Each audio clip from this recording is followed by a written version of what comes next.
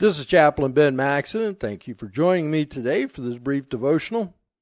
If you are like me, I make thousands of judgments every day, most of which are unimportant and have no effect on anyone else but me. But there are those judgments that we make that do have an impact on others. We make judgments about people, sometimes openly, but more often than not, we keep it to ourselves. But these judgments will influence how we interact with the other people. In Matthew 7:1, we're told, "Do not judge so that you will not be judged." Well, given this verse, are we never to judge anything? Excluding the judicial system, let's look at judging on a personal level. In today's society, we are expected to be tolerant of almost everything. And because of that, this one verse is a favorite among the unbelievers and is one of the most misused and misunderstood verses. I can't count the number of times I have heard people say, "The Bible says not to judge," using this as an excuse not to confront or at least discuss something with another that we know is wrong. Is that really what God means in this verse?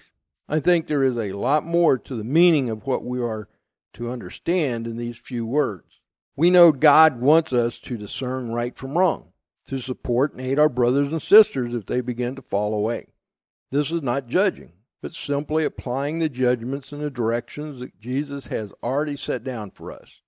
In Matthew 7, verse 15 and 16, we're told, "Beware of the false prophets who come to you in sheep's clothing, but inwardly are ravenous wolves. You will know them by their fruits." God set down many things we are to consider, things that He has called abominations. To know someone by their fruits is to be able to see that they are or are not walking as God has instructed. When you see or know of a brother or sister that is not walking in God's commandments, we are to address them with the issues. Granted, it must be done in a loving and honorable way so as not to move into an unrighteous place ourselves. In John 7:24, it tells us, "Do not judge according to appearance, but judge with righteous judgment."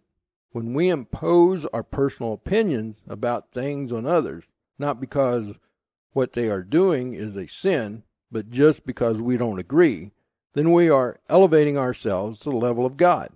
We do not have the power, the authority, or the permission to condemn anyone. But we must make sure we are not applying God's judgments unfairly or hypocritically. We must examine our own hearts and minds to ensure we are not the one in need of changes in our life.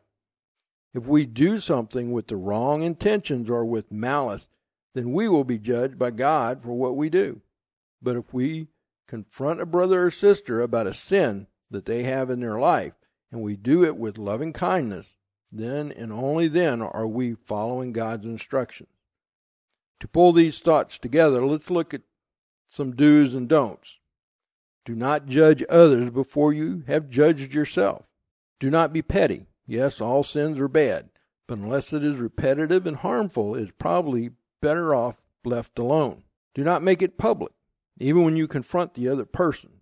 Keep it private unless you need help, and that's when we should go seek help from our pastors or our deacons. Do not take it upon yourself to determine punishment. That goes beyond our responsibilities. Do everything with love. Do not condemn anyone. Do seek the guidance of God before doing anything. This is Chaplain Ben Maxedon. Thank you for joining me for this brief devotional. I pray that it has been a blessing to you. May God bless you.